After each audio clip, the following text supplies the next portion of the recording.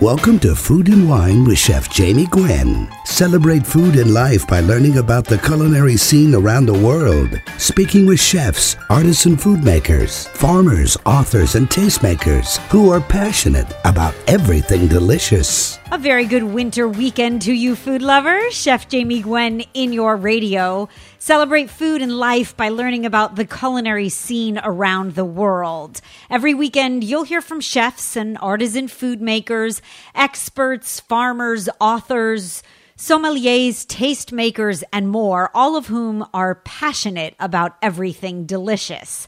It's always my goal to feed your soul, so I hope you won't touch your dial. I have an hour of scintillating conversation coming up, and I'm always serving up seconds at chefjamie.com.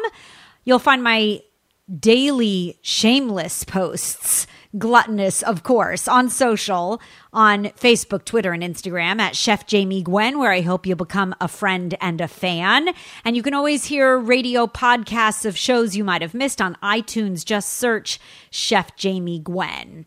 Now, if you love to cook or love to eat, then I like to say we can definitely be friends. And with that said, let's dig in, shall we? The holiday season is here, and the big feasts are quickly approaching for Christmas and Kwanzaa and New Year's, of course. And the question that I get asked the most, and by the way, I'm happy to dish with you via email, Jamie, Jamie at chefjamie.com, Jamie at chefjamie.com. The question I get asked the most, especially during the holiday season, but interestingly enough year-round, is how do I perfect my prime rib? The crusty, golden brown, juicy, delicious, perfect prime rib, that is a holiday centerpiece, right? It is also an art. And roasting is one of the oldest methods of cooking, one of the most wonderfully simple, classic techniques as well. But simple is not always easy, right? Roasting comes down to meat and heat. And several things happen when you cook a roast. Russ Parsons, previous food editor of the LA Times, who I've always loved reading, was quoted as saying, "It is one of the oldest forms of cookery and one of the grandest. And for most cooks, it is also one fraught with concern." And it's true, right? The earliest form of cooking was direct heat over an open fire. And then came roasting, probably by accident, where, let's assume, raw meat was left near the open fire and indirect heat cooked it more gradually. And then eventually the meat was threaded onto a stick and spit roasting was born. And then a culinary genius somewhere created a box that would absorb the heat from the fire and radiate it back at the food, and ultimately oven roasting was born. And there are a few scientific things that happen when you roast, right? The texture of the protein changes from tough and stringy often to firmly textured but creamy in consistency. And if you roast too long, you will reach the dry and tough stage, guaranteed. But the color of the meat changes and the succulence or the juiciness develops, right? And the natural water content of the meat evaporates and the fat is rendered. But it's the flavor that is created while roasting that we all love. And it comes from the Maillard reaction or the browning process. So to create caramelization is the true secret. So the art of prime rib starts here. You need to start with the best quality meat that you can afford. A well-marbled prime rib roast will guaranteed ensure you incredible flavor and texture. Now, you can also find prime rib or choice prime rib or lots of other options at your butcher shop. So pick the best that you can, and I'll share my best juicy tips. So I believe in high heat roasting. I always have. I like to sear in the flavor and the juices of a large roast. So I start the oven high for the best flavor. I'm really not about the reverse sear. It's not my preference, but there are a couple of tricks when it comes to high heat roasting that I can encourage you to be mindful of. And that is, first and foremost, your oven needs to be super clean because high heat roasting does create smoke and you don't want a grease burn on the interior of your oven. That's never good. Right? Now, to ensure the safety of your roast, and you more specifically, I always recommend placing a baking sheet with a bit of water on the bottom rack of your oven, which catches the fat drippings or the grease splatters so that they don't land on the bottom of the oven, again, ensuring a simpler process. And after the initial browning process, I turn the oven down to cook the interior of the meat to perfection. Now, another most vital step and a great chef's tip that I think we all need to be reminded about is the importance of resting. This applies to you and I during the holiday season too. I'm trying to teach my son to rest because the nap is not particularly popular with him anymore. But it really applies to your meat too. Any protein, beef to poultry, continues to cook after it is removed from the oven or the barbecue or the name it, any appliance that applies heat. And I like for the juices to recirculate, for the proteins to relax. And so I always suggest a minimum 10-minute rest, preferably 20 minutes for larger cuts like the prime rib before you carve or slice. Now, my ribeye that comes off the grill, I rest that 5 minutes, guaranteed, because this simple trick will garner you juicier, better tasting results. Now, the last and final tip that is, I think, the finest I can share is the importance of placing a close to room temperature roast, not cold, into the oven when you begin roasting. Because just think about it. If you place this cold, dense piece of meat in a hot oven, the exterior of the meat is going to dry out before you've given the inside a chance to cook through, right? A cold piece of meat will cook unevenly and much more slowly. The proper tools, by the way, essential as well. You should have a meat thermometer, and you always want to check the temperature away from any bones for an accurate read. And then there are the subtle nuances of roasting, of course, right? When you buy a grand quality protein, then your holiday season is that much more delicious. But it is all about the simplicity of the recipe, in my opinion, for a prime rib. And so I make a Simply Perfect, as I call it, prime rib with a red wine mustard sauce. And the recipe is posted at chefjamie.com. And there's red wine and some beef stock and some Dijon mustard and rosemary or sage and some cold butter to finish the sauce.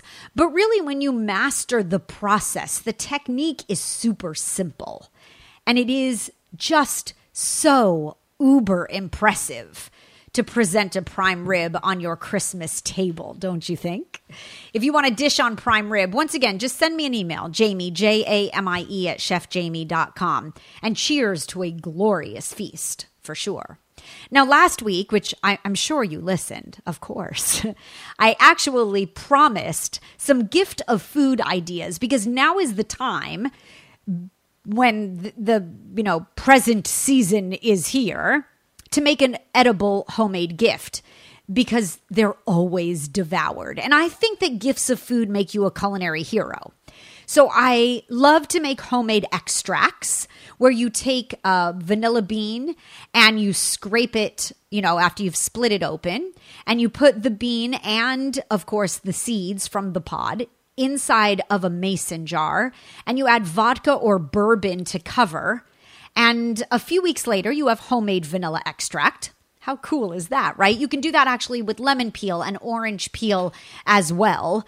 And I use vodka as the base of those. You're making your own homemade extracts, and any great cook or baker is going to love that as a holiday gift, a stocking stuffer, or a host or hostess gift. We all make homemade hot cocoa mix, right? Where you layer powdered milk and cocoa powder, sugar, chocolate chips, and for me, please, crushed candy canes in a mason jar and then wrap it up with a pretty bow and attach the recipe. Always a lovely gift as well, like cookies ready to go. And then if you want to get tipsy, there is the Homemade Kahlua recipe, famous in my family. Thank you, Mom. We make ours as a brandy base. Some do vodka. It's sugar, water, a vanilla bean, espresso powder. And if you really want to talk about things that are important, Homemade Kahlua is one of them. Before the end of the hour, right at that last bite, as I call it, I'm going to share my Homemade Kahlua recipe, measurements and all. I'm also going to post it on social media at Chef Jamie Gwen. You do not want to miss this next conversation, and you certainly want to get your hands on this book. We're going to dish on King Arthur Baking Company's impressive cookie collection right after this. So don't touch your dial. Grab a snack. Come on back. Chef Jamie Gwen celebrating the season in your radio. Don't go away.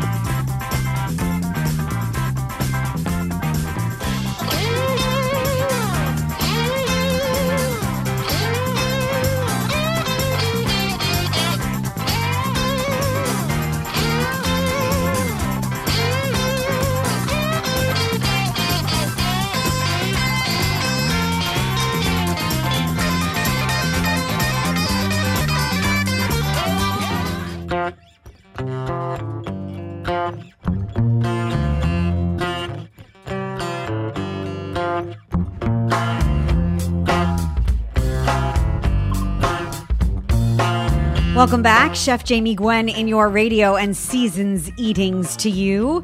Whether you're a novice baker or a bake sale pro, you can achieve cookie perfection every time.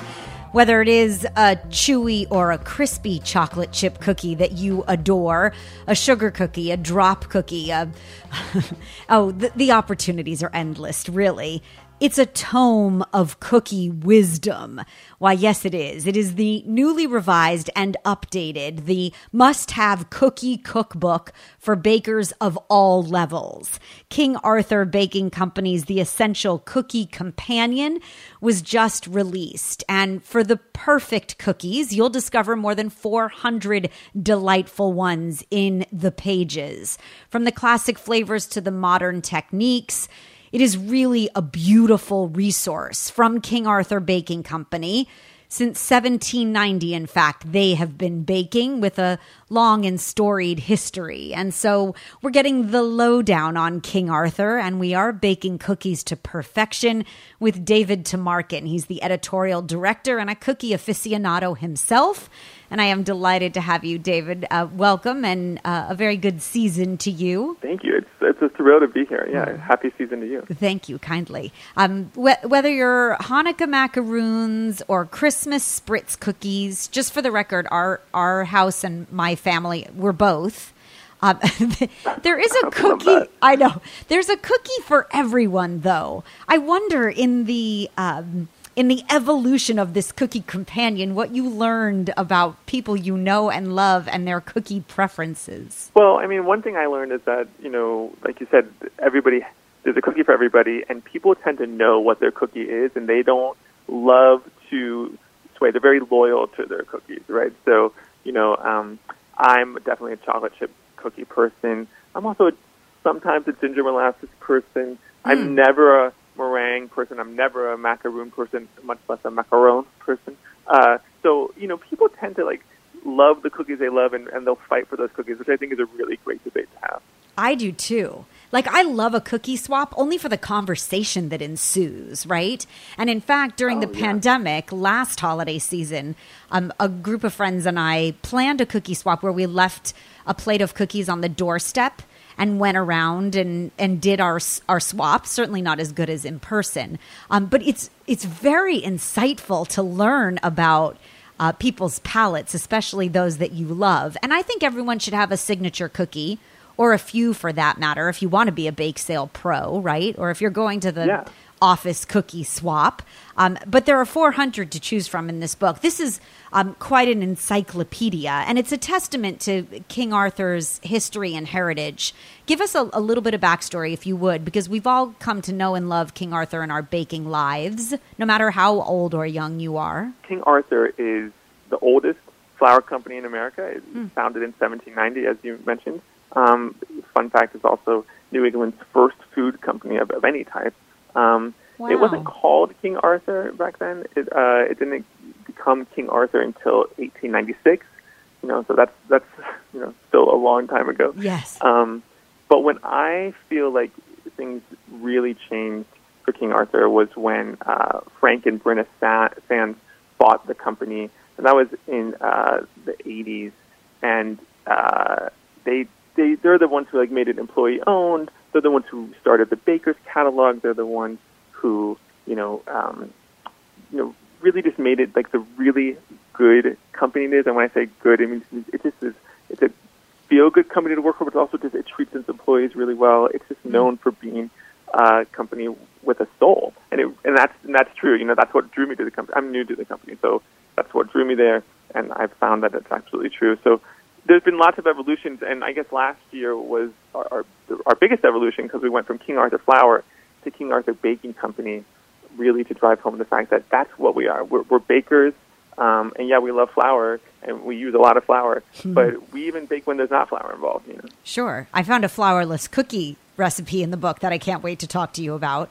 I think it's quite extraordinary, the social good that King Arthur does. And I think that could be defined and explained in lots of ways. But for those with dietary restrictions, allergies, or otherwise, King Arthur has been an extraordinary resource for substitutions, I would like to call them, right? With so many different nut flours and grains and otherwise that I think we look to King Arthur for that today.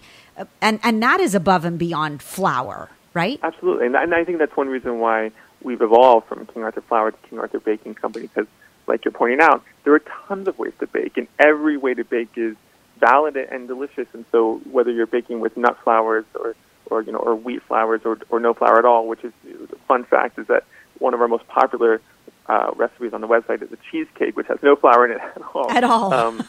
Yeah. So you're right. King Arthur was really early to gluten-free, yes. And really just went in and supported those bakers, and now I think it's become a real resource for those bakers. Oh, definitely so. Before we get to specific recipes, which, by the way, I very selfishly chose, right? I read the book cover to cover, 400 recipes, or at least titles for that matter. And I chose every cookie that I love, that I couldn't wait to make, and in no particular order because I really couldn't decide what to make first, although it will probably be some sort of molasses, ginger, something. But with that said, at the start of the book, there's a really beautiful... I don't mean to keep calling it a resource, but it's a technique-packed introduction to everything you need to know. And whether it's a refresher for grand bakers or for a new baker starting out, these are the tips that I think we all need to be reminded of, that you might get haphazard about when you're baking and you're in the middle of the rush of the holiday season. I think these are just really great reminders.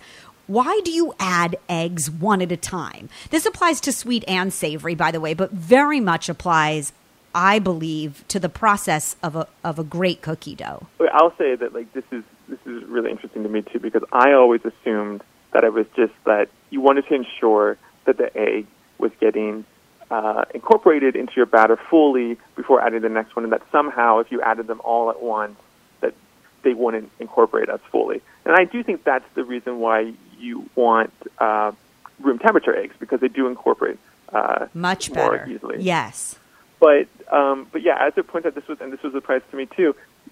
The answer is you add cookies one at a time to allow the butter and sugar mixture to retain air. Yeah, so, and of course you want leavening. that air because that's what because that's what's going to give your cookie lift. Because we don't have yeast, and we don't, and you have some chemical leaveners in most cookies, but it's really that beating that's going to give it that, like you said, that lift, that leavening. Yes. So that was a surprise to me too. So this book is a surprise for everybody. A wealth of knowledge, really. I would like to talk about beating the spread. That could be construed in so many wonderful ways, but no one loves a flat, weeping cookie. Now, do they? And I can't think of anything better to keep everyone listening but that. We'll take a quick break. David, please don't go away. When we come back, there is more on King Arthur Baking Company's The Essential Cookie Companion, revised and updated. Grab a snack. Maybe it's a cookie and a glass of milk. There's more right after this.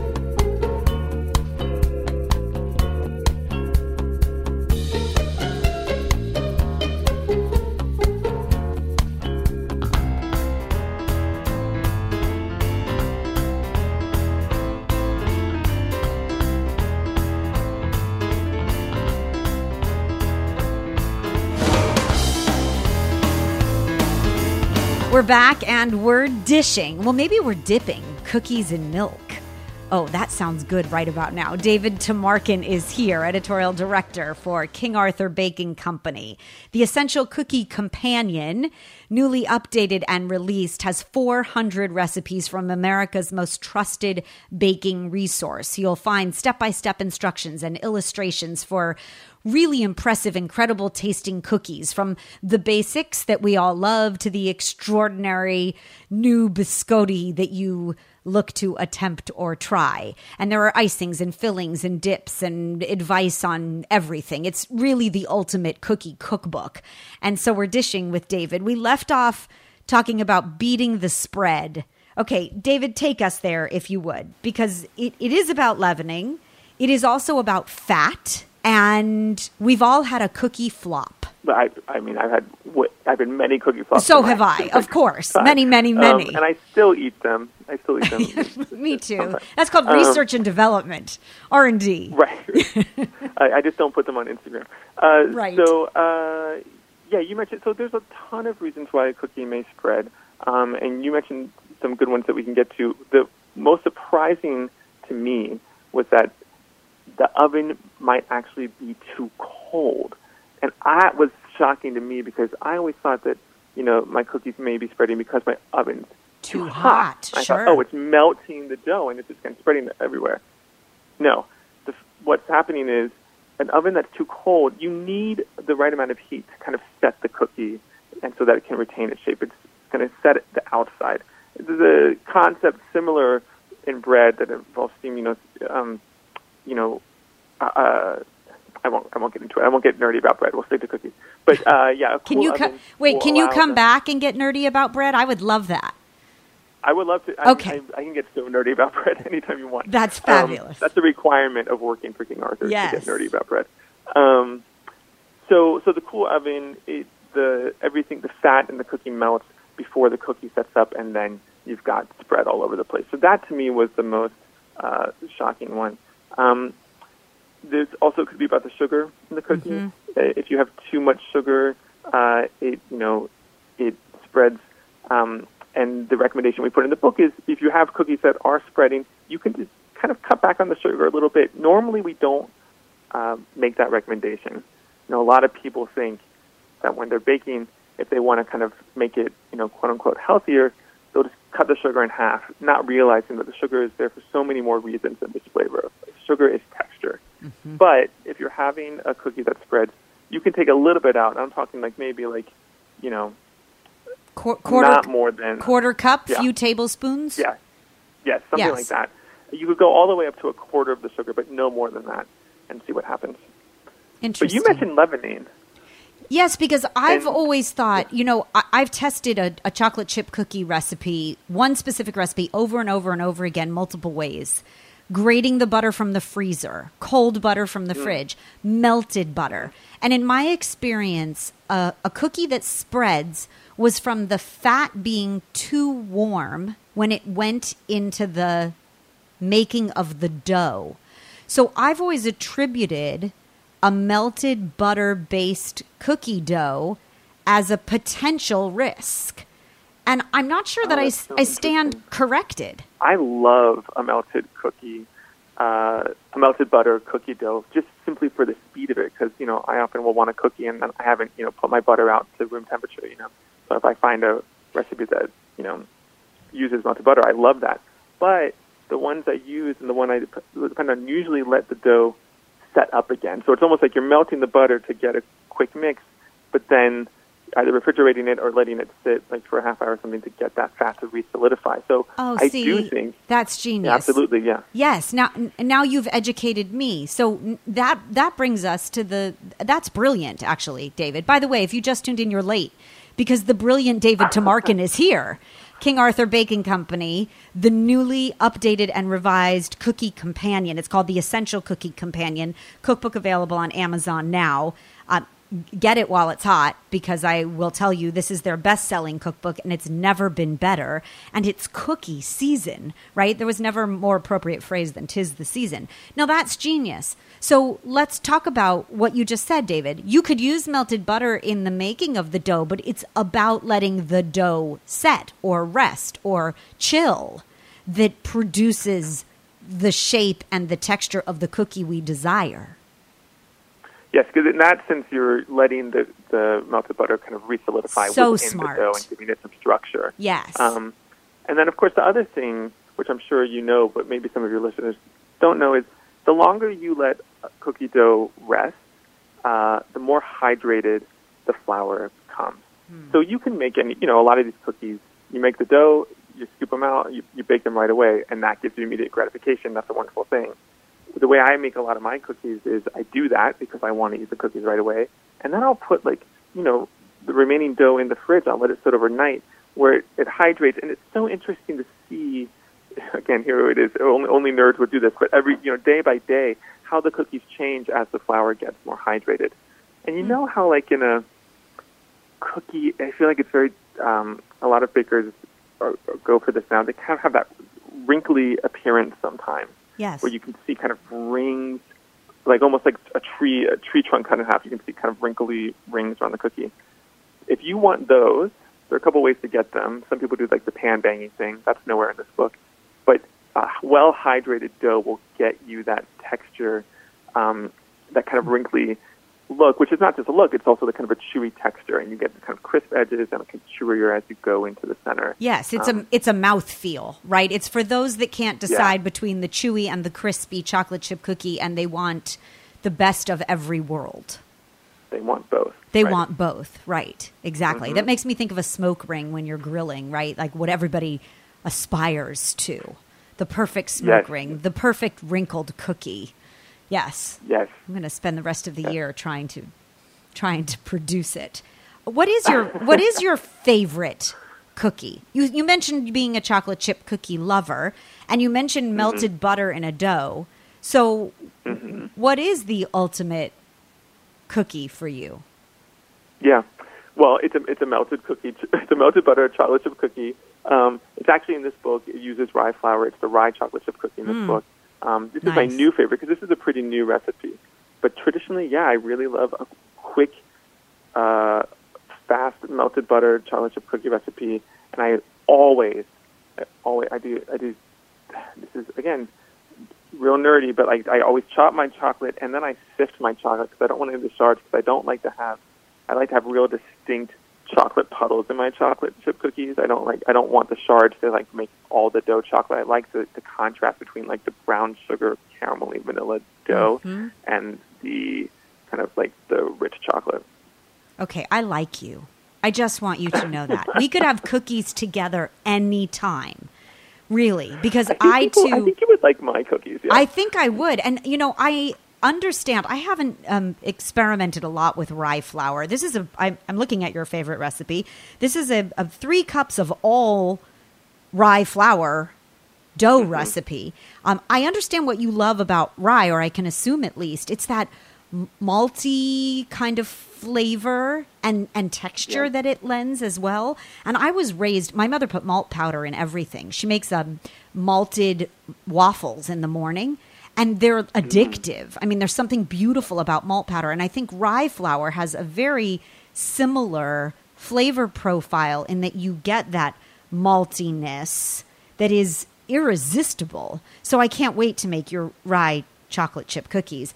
But can we go back to molasses for just 1 second? Yes, I was please. thinking about something. Go ahead. I was talking about I'm a chocolate chip cookie person. You're a molasses person. I'm definitely a molasses person, too. It made me think about this cookie I made maybe last year or 2 years ago. This is not a cookie that's in the book, but I think we're allowed to go. I think we're allowed to talk about other cookies once or twice. Yes. There's Susan Spungen, who's a cookbook author and food stylist, sort of a legend. A talented one. Yes, she's graced this show. Yes. Oh, so you may know this cookie. I'm just remembering she has a molasses. She has a mashup, basically, of molasses cookies and chocolate chip cookies, and I've made them. She has a ginger molasses chocolate chip cookie. Ooh. So it's all everything it's like everything you love about the molasses cookie, the soft, chewy kind of molasses cookie, and then it's got these big chocolate chunks in it, and it is so good. It's so satisfying, and I think that cookie is basically like you and me combined. So you know it's going to be a good thing. Well, of course it is. Oh my God! The cookie you just described makes me feel like I just found my next husband. I mean, I'm just remembering this cookie. It's so good. I've not made hers. King Arthur right now. Okay, and I will search as well. If the recipe is posted, please let us know. Albeit we will be baking from the book, of course. I am also going to ask you a favor. I don't want this conversation to end. Will you stay with us so that we can continue to dish on recipes? Absolutely. Okay, thank you. Please don't go away. The cookie conversation continues. King Arthur Baking Company, the essential cookie companion, the cookbook out now. Chef Jamie Gwen in your radio. Don't go away.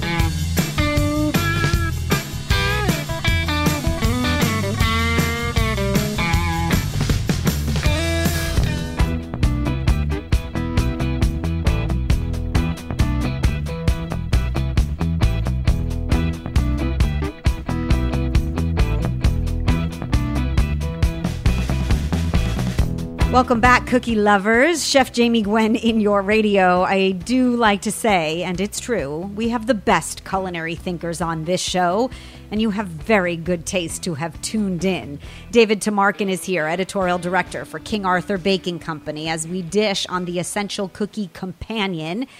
The new cookbook release, newly revised and updated. We're giving you everything you need to know, arming you to be an absolute cookie expert. There are 400 recipes in the book, and we've only touched on one.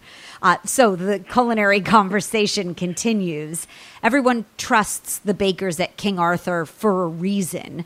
There's no doubt. And this is a book for America's favorite dessert category that is second to none. We were just salivating, well, I was, over rye chocolate chip cookies. I have a favorite cookie, David, selfishly, and I alluded to it earlier, but it's anything at the holidays, especially. It's anything molasses. So I love a chewy molasses cookie. I love a ginger snap because I consider that in the same category. And I love that the book offers a variety of each style of cookie, like the crispy, the chewy chocolate chip, the chewy, the crunchy molasses, or ginger snap. Are they as popular everywhere as they are in my house? Well, that's an interesting question because, as you were saying that, I think they are particularly popular, this type of flavor, in the Northeast, where King Arthur is based, in Vermont, in New England. It kind of gives me that kind of vibe. Those. You think of, when I think of New England, I think of, maple syrup and real cold weather, real deep, dark winters. Yes. And it's just got those flavors that you kind of want to eat during that time. So I don't have any demographic information on this, but I'm going to say it is as popular in the Northeast as it is in California. Yes, and I can't wait to make the molasses snaps, which in the book are alluded to as ultra crisp, parchment thin. And I love that. So you could make an ice cream sandwich with a cookie like that. And then there's a chewy molasses, which I think I've taught my son to love, even as young as he is. You hand him a gingerbread cookie right now, and his eyes open, wider than the circumference of his head. Which is quite fantastic to watch, really. I mean, it's quite fabulous. Yes, And these molasses snaps are like almost as big as a baby's head. Oh, perfect. 3.5 inches around. That's a big cookie. Okay, good. I do too. Let's talk biscotti for a second, only because I grew up with an aunt who was famous for biscotti. Like that was, she carried them in her purse. She brought them everywhere. She was welcomed everywhere. It was a host gift. It didn't matter the season or the holiday.